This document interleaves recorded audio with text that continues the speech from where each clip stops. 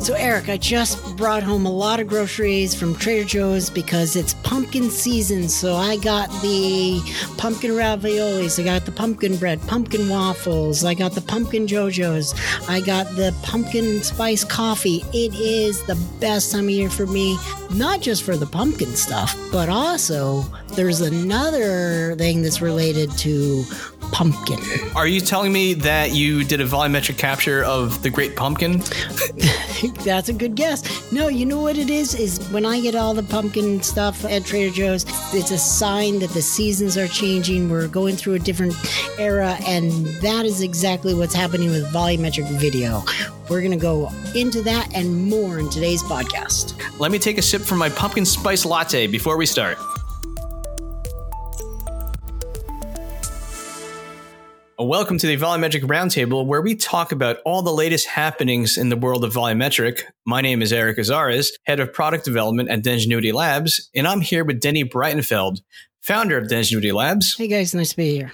And it's been a great year in general. And hey, we've made it to September. Season's changing. September, the weather's cooling down. Kids are going back to school. Pumpkin spice latte is apparently inside of everything at the supermarket now. But it's not just the season that's changing. Volumetric technology itself is in a transition period. So that's what we're going to talk about today. The next evolution in the volumetric capture space. Yeah, it's really amazing. It's all happening literally when the weather is changing and the technology is changing right at the same time. It's as if everybody planned the change around the change of the season. But first, let's dive into a segment that we like to call the VFA Corner.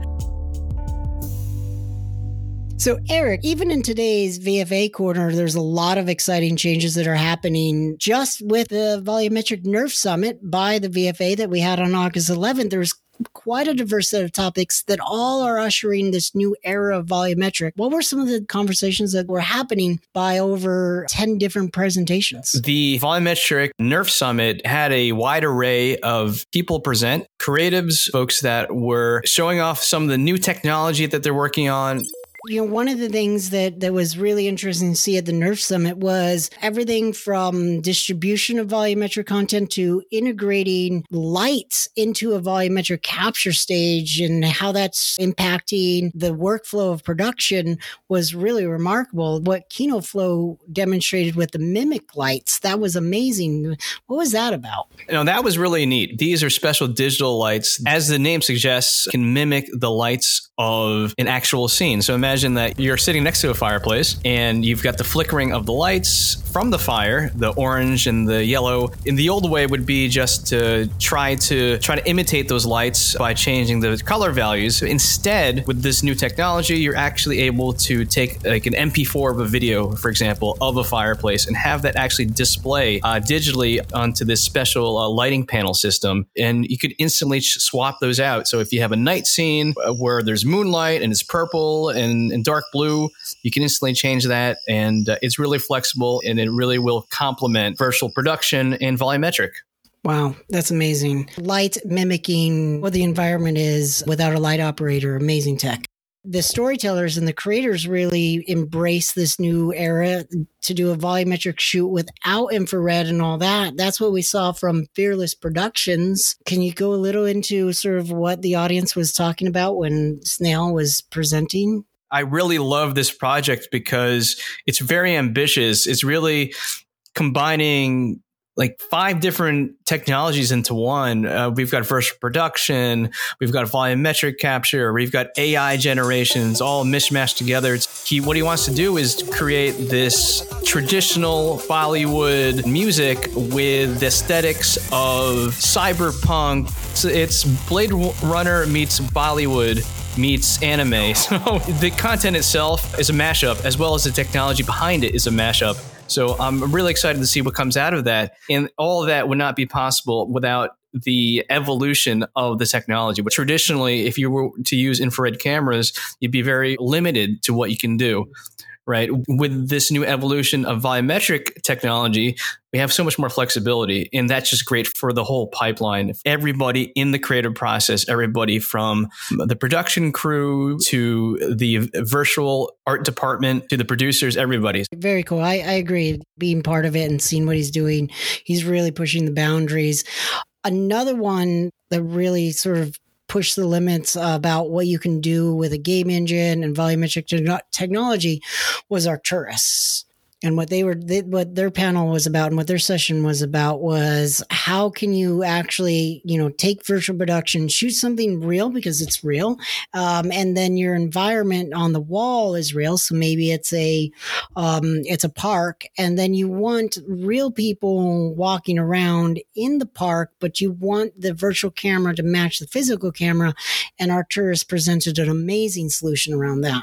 I just love seeing the behind the scenes and seeing just how seamlessly it works. It's really remarkable what they can do.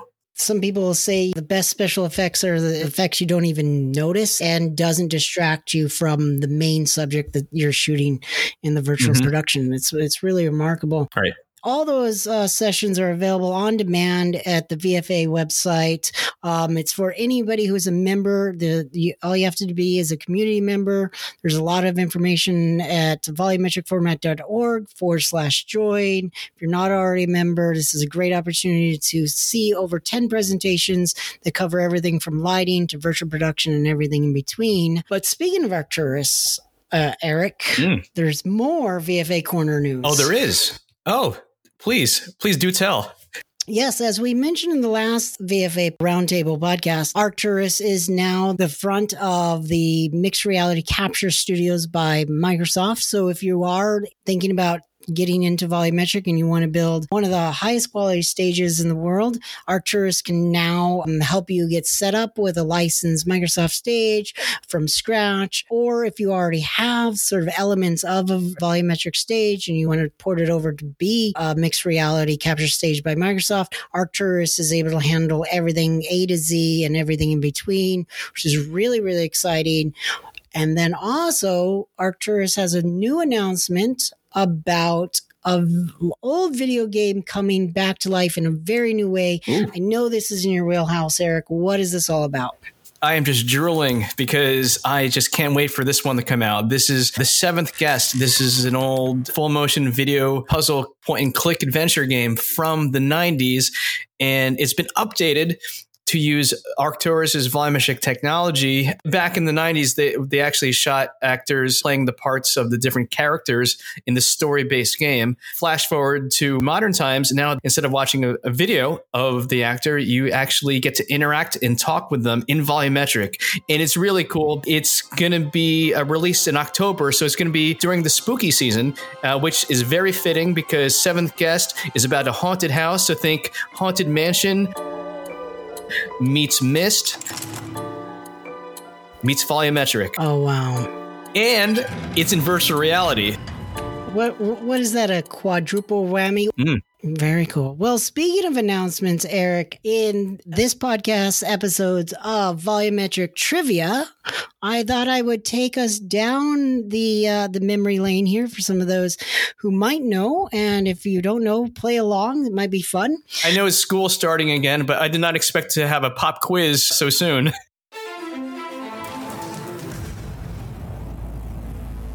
In November of 2010, Microsoft released the Microsoft Kinect for the 360. A lot of people might remember that Kinect as is going to be the Wii killer because the Wii had motion controls and this was just your hands. And I had a huge collection of Kinect games and I loved it. I had some dance games, yeah. Yeah.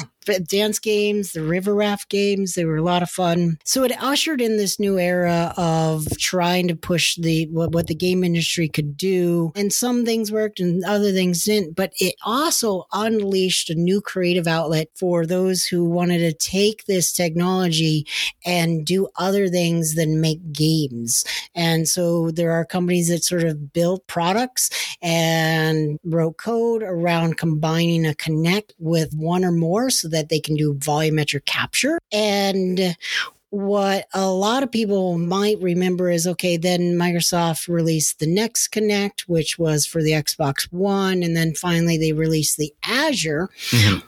But you may not know, and this is today's trivia question, Eric, is what was the company behind the first Kinect that was released for the 360? And where is that technology used today, even though Microsoft announced that they are it's end of life for Kinect? The original Kinect technology is still being used today. So who was it and where is it being used? Okay, that's a head scratcher. Okay, so the original Kinect technology was not built in-house. It was not built in-house. It was licensed. Microsoft did do the manufacturing or most of the manufacturing, but the tech itself was licensed from another company. Now, would it be a popular name that's recognizable? It would not be a recognizable name today. And at the time, it wouldn't have been a recognizable name unless you're in the part of the world where this company comes from. They had a really amazing reputation. Ooh. But if you aren't in sort of that tech sector or in that part of the world where they come from, you probably never heard of them. Okay. Wow. All right. So I feel like you gave me some clues there. That part of the world. Okay. So I'm thinking not North America. That's correct. Because we are in North America right now.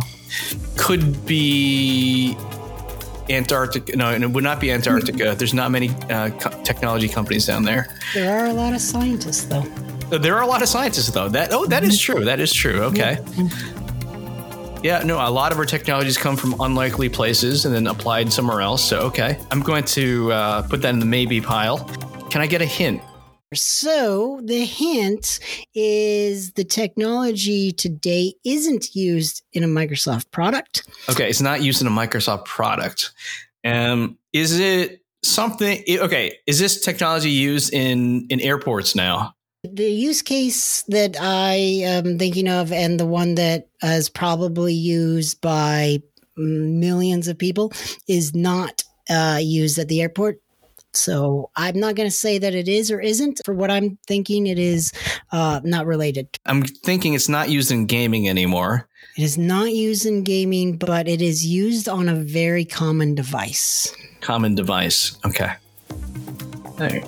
I was gravitating towards some type of smart car or some type of smart appliance. Gosh.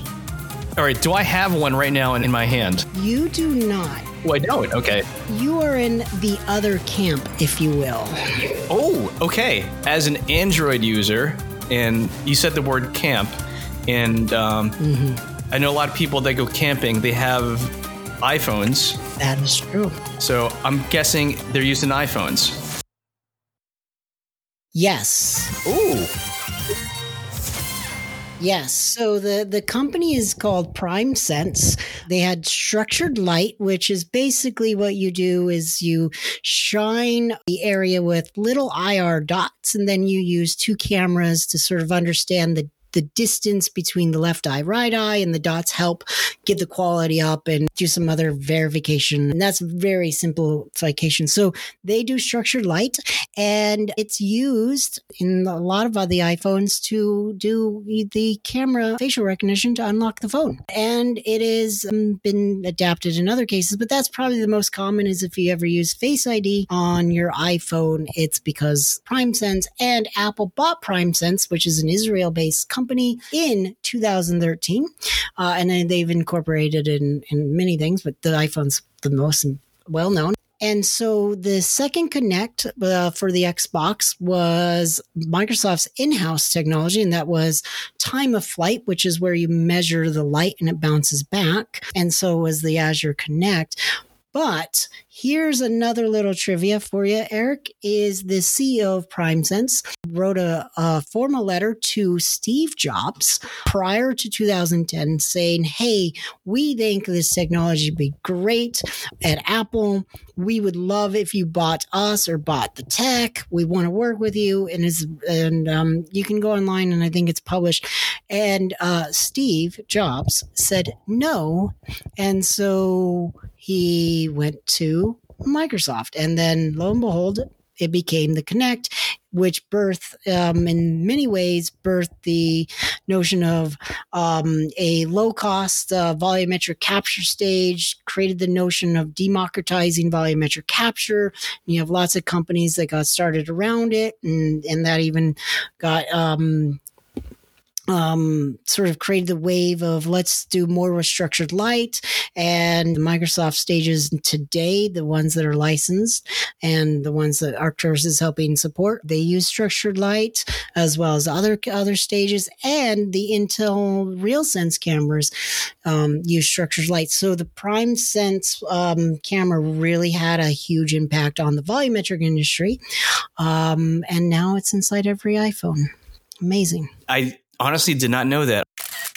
What was really amazing is that it started as a 360 game experience, but the creative community and the tech community really leveraged it so much so that in December 2010, PrimeSense released their SDK so anybody can start writing other apps for a computer to use the Kinect. And then Microsoft later added their own. In the early days, in the first several years there, I think by 2012, you saw this camera being used in things like manufacturing and surveying and things of that nature.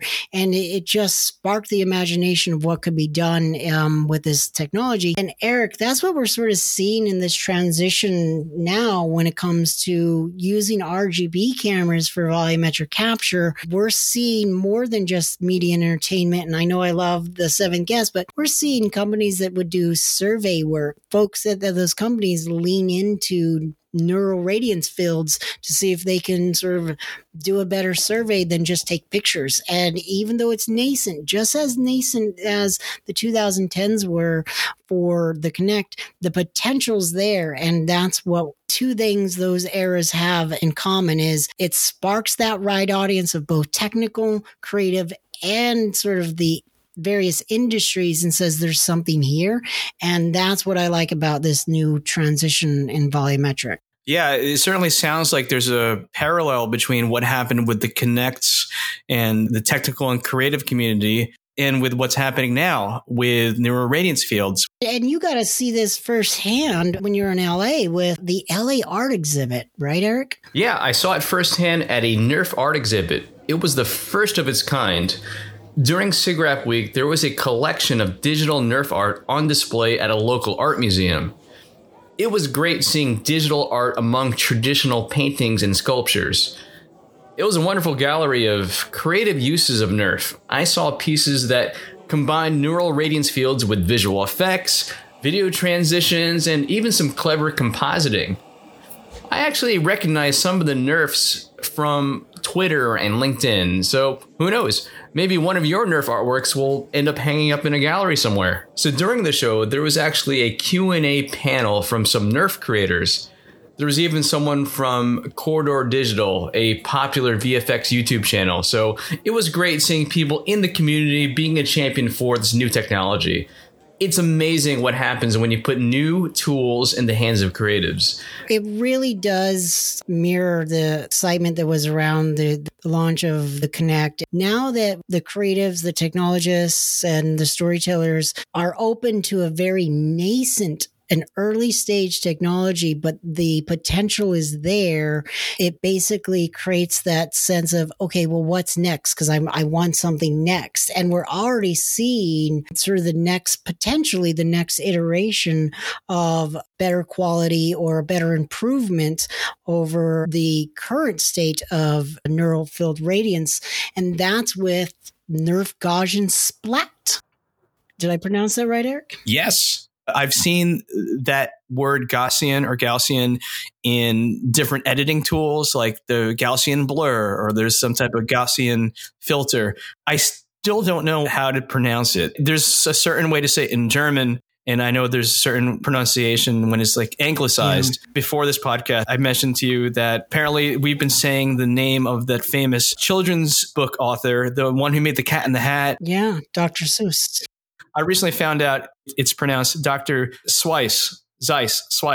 I'm still probably saying it wrong. So many people said it a certain way. It just caught on. It stuck. Right. And now he's known as Dr. Seuss. Why don't anybody who pronounces it one way or the other, let us know. Reach us at info@volumetricformat.org. Let us know how you pronounce it. But yeah, maybe we'll see something similar with Gaussian versus Gaussian.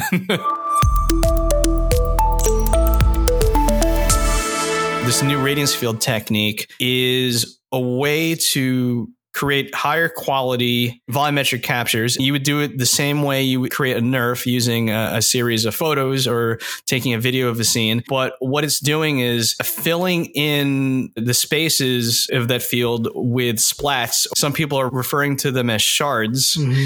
And it's supposed to create a more convincing representation of solid objects.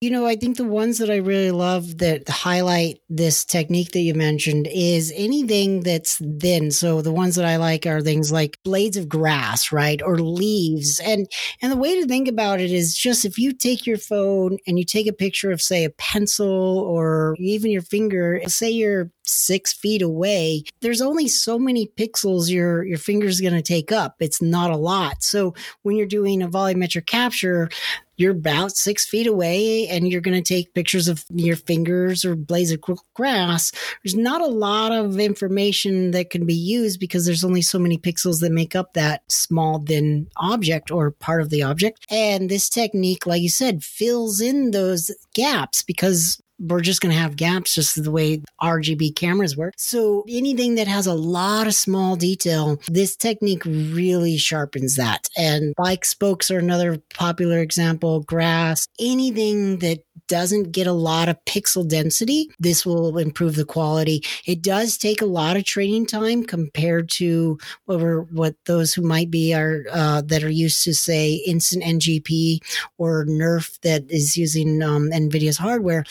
But that payoff is there. And let's see how we talked about the creative industry. We talked about the other sectors such as surveying, landscapes, and let's see how they adopt it. But it is very exciting going back to the way, the Kinect was launched. We're in that era where in the next 6 months, there may be an additional version of this.